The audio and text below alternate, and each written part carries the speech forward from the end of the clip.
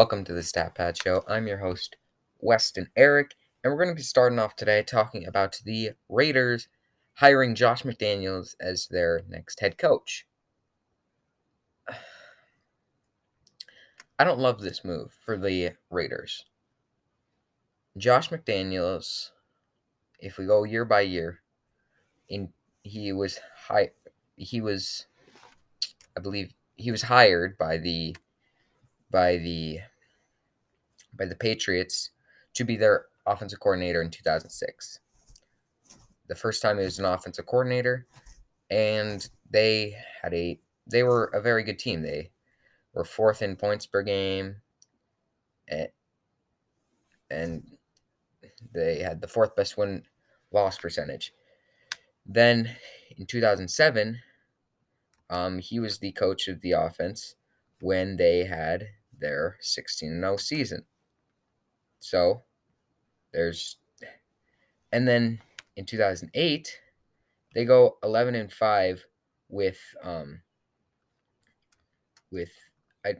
I remember correctly, Tom Brady was injured that year, and they played Matt Castle. So after being able to make Matt Castle work at quarterback and become the 8th best offense, he was hired by Denver to be their head coach.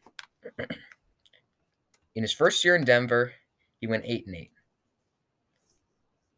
In his second year in Denver, he was fired in week 13 and went 3-9. So in his time in Denver, he had a win. He had won 11 games and lost 17. Then he goes back to New England, has years of success. Or no, actually, I'm sorry. He didn't go to New England. He was hired by St. Louis as their offensive coordinator. In that year, they went 2-14 and were one of the worst teams in the NFL. Then he goes to New England and has success, and only had one road bump when they had the 27th best offense in the NFL by points and yards. That's not going to get it done. And then this year he got Mac Jones, and they had the 6th best offense by points. I like Josh McDaniels. I think but I can't tell you that he's not a part of he hasn't completely been built off of the Patriots system.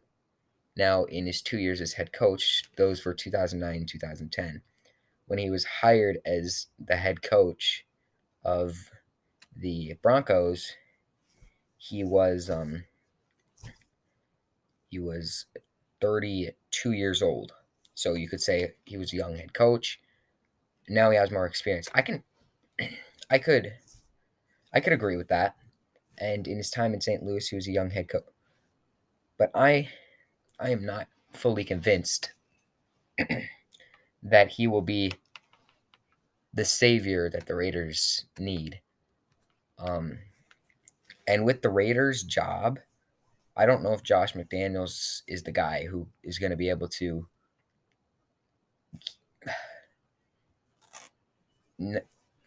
they've just had problems all season. Is it going to continue next year? I hope not, but I can't promise anything. I don't know if Josh McDaniels would be the guy who can make sure that type of stuff doesn't happen.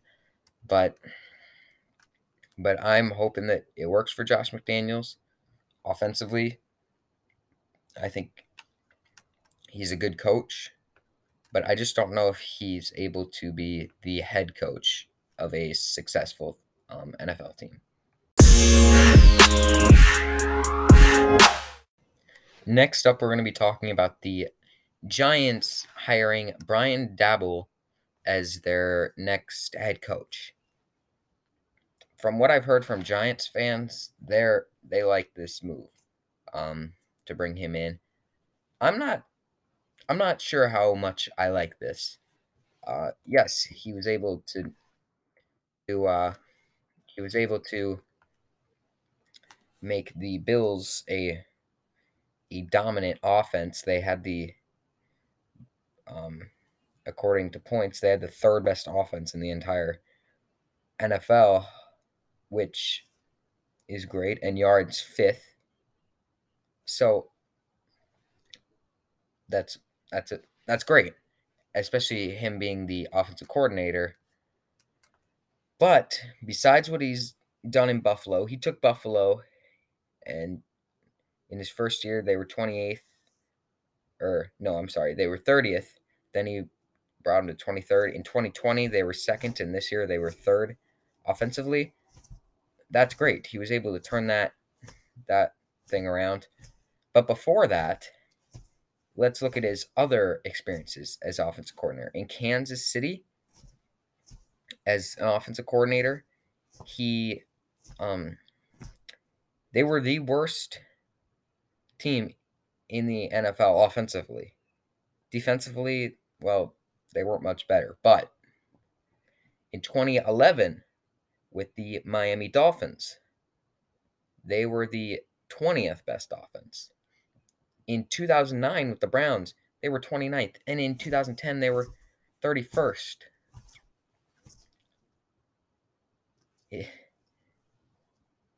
Except for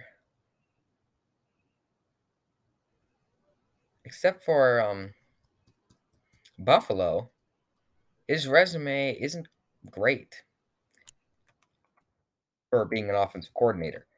If you look as him as a he not being an offensive coordinator or a head coach, he has 5 Super Bowls. And as an offensive coordinator, he in 2020 won, I believe, assistant coach of the year, and he's a national champion when he coached Alabama as their offensive coordinator, which anyone could do that. I mean, you don't need to do much to be Alabama's offensive coordinator and win a national championship. I could go out of there and be their offensive coordinator.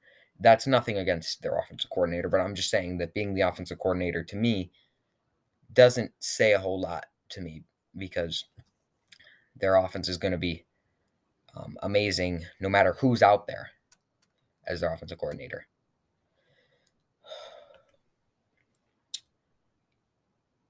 I personally don't like this move. Yes, he was able to make Josh Allen into a star. And yes, just because of early failures as a coach doesn't mean you should be judged on that. But you got to look at that. As an offensive coordinator in the past, he hasn't been great.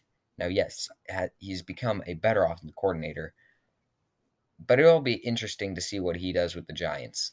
I think they're going to have to get a new quarterback because at this point, I don't think they can develop Daniel Jones. If I'm the Giants, at this point, I would rather go get Buffalo's backup quarterback and hire Mitchell Trubisky. Or not hire, sign Mitchell Trubisky and try and develop him. Even though he's older, Daniel Jones, with what he's gone through in New York, I don't want to say it's hopeless, but it is almost hopeless for him to be developed into a star quarterback.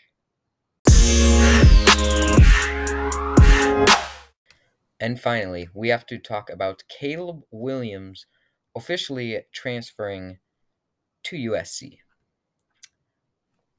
Yesterday, we heard that it was down to one of two teams, either USC or Wisconsin, and I said that I didn't believe there was a shot that he was going to Wisconsin. Yes, Wisconsin was a good school. Rankings-wise, they were in the top 25. They were maybe just a quarterback away from contending, but Caleb Williams wanted to go to a school where he would be developed properly. And Lincoln Riley, I think, can develop quarterbacks. Just look at a few that he's developed. He's developed Baker Mayfield, he's developed Kyler Murray, and that's pretty much. He also developed Jalen Hurts. He's developed a lot of great quarterbacks. Where I see, and Wisconsin, the only quarterback that has really come out of Wisconsin is Russell Wilson, and I don't. Can Wisconsin? Can you say that Wisconsin was part of developing him into a NFL ready quarterback? Well, sure. I guess you could maybe say that, but I didn't see it. I saw him going to USC because of Lincoln Riley, and with Caleb Williams officially going to USC. Now we have to talk about, is USC a title contender?